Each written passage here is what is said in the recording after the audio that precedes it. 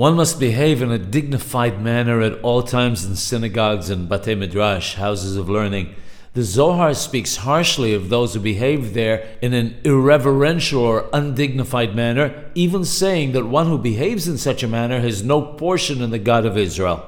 The Ben Ish Hai, quoting the Afikei Yehuda, explains that, as we know, the Jewish people interact with God without any intermediary. The other nations have their protective angel, who is an intermediary between them and God. That's why Kadosh Baruch Hu, the Holy One, blessed be He, is referred to as the God of Israel, as it pertains to us, but the God of gods when speaking of the other nations.